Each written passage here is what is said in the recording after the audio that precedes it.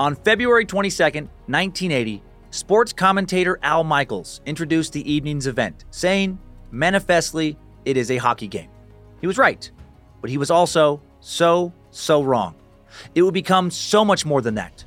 That night's Olympic semifinals were between the returning champs, the Soviet Union, and the underdogs, the USA. At the height of the Cold War, the hockey game was the only way the two frosty superpowers could duke it out. And when the winner was declared, it became one of the most, if not the most, iconic moment in American sports history.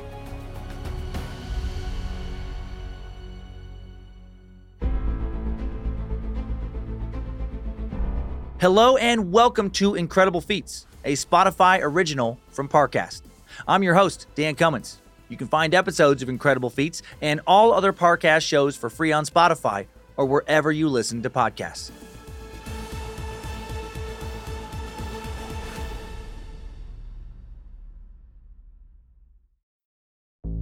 There's no better feeling than a personal win, and the State Farm Personal Price Plan can help you do just that. Talk to a State Farm agent today to learn how you can bundle and save with the Personal Price Plan. Like a good neighbor, State Farm is there. Prices are based on rating plans that vary by state. Coverage options are selected by the customer. Availability, amount of discounts and savings, and eligibility vary by state.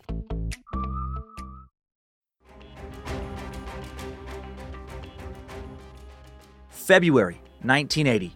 Smack in the middle of the Iranian hostage crisis, the U.S. hosts the Winter Olympics in Lake Placid, New York. There has been mounting international tension and no way to release the pressure. Enter the U.S. Olympic hockey team. Most have never played in the NHL, much less the Olympics. The New York Times calculates their average age is just 22.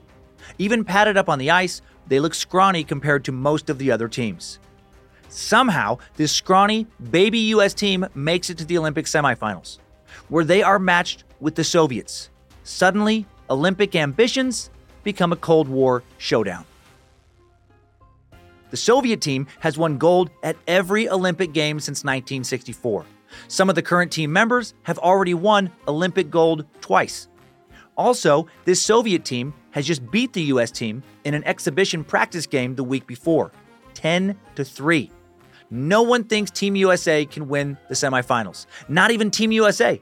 Team captain Mike Eruzione spends the night before drinking Miller High Life with his family in their Winnebago. His teammates go to the arcade. Love the way these guys prepare for a match. Friday, February 22nd, 1980, 5 p.m. Just before the game, U.S. coach Herb Brooks tells the team, "You were meant to be here." Team USA skates onto the rink. The game begins, and the Soviets score almost immediately. Was the U.S. team meant to be there? Yes, Team USA answers right back, twice. At the end of the first of 3 periods, the score is shockingly tied 2-2. Coach Herb Brooks, a former Olympian who lost to Russia in his last Olympics in 1968, is pumped. Coach Brooks had claimed with his 1980 team that he was creating a new American-style hockey strategy. He wanted to train this team differently. That's why they were all so young. Thanks to Coach Brooks, Team USA isn't afraid to go rogue, leaving the typical roles of their positions and getting hyper-aggressive. Combine this with a passing style stolen straight from the Soviet playbook, and the Soviets are completely caught off guard. It looks like keeping things loose with beer and video games the night before might work. The Soviets, rattled, switch out their goalie as the second period starts. Very unusual move. Amid ongoing mind games, the Soviets score the only goal of the second period. In the third and final period, the U.S. manages to score again, and the game is now tied 3-3. Then with 10 minutes left, team captain Mike Eruzione has the puck. He skates in at the goal, trying to see the Soviet defense on his side, pushes the puck, and scores! Massive cheers from the stands. America is winning. That high life worked. Now they just have to keep the Soviet Union from scoring in the final 10 minutes. The Soviets are stunned. Team USA is all defense now.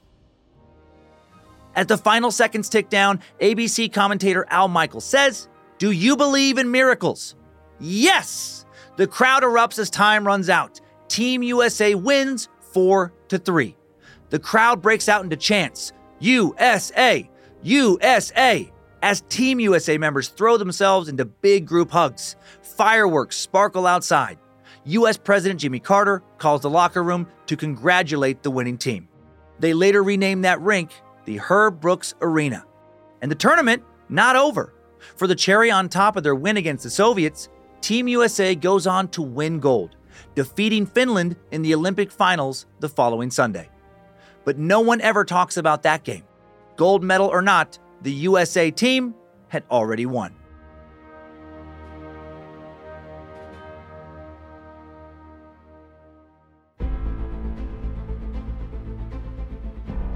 Thanks for tuning in to Incredible Feats. For more episodes of Incredible Feats, follow us on Spotify. And for more shows like this, check out the other Parcast shows, all available on Spotify or anywhere you listen to podcasts. For more information on the Miracle on Ice, we found the coverage by the International Olympic Committee and the New York Times incredibly helpful. And you can find more about me, Dan Cummins, by listening to my numerous stand-up comedy albums on Spotify or by checking out my true crime, history, and more podcast, Time Suck, and my true horror and campfire tale podcast, Scared to Death. Listen, be inspired, and go accomplish your own incredible feats. Come back for more incredibleness tomorrow. Incredible Feats is a Spotify original from Parcast. It is executive produced by Max Cutler. Sound design by Kristen Acevedo, with associate sound design by Kevin McAlpine. Produced by John Cohen and associate produced by Jonathan Ratliff and Maggie Admire. Fact-checking by Kara Mackerline. Research by Umbika Chotera, Jay Cahio, and Mickey Taylor. Incredible Feats stars Dan Cummins.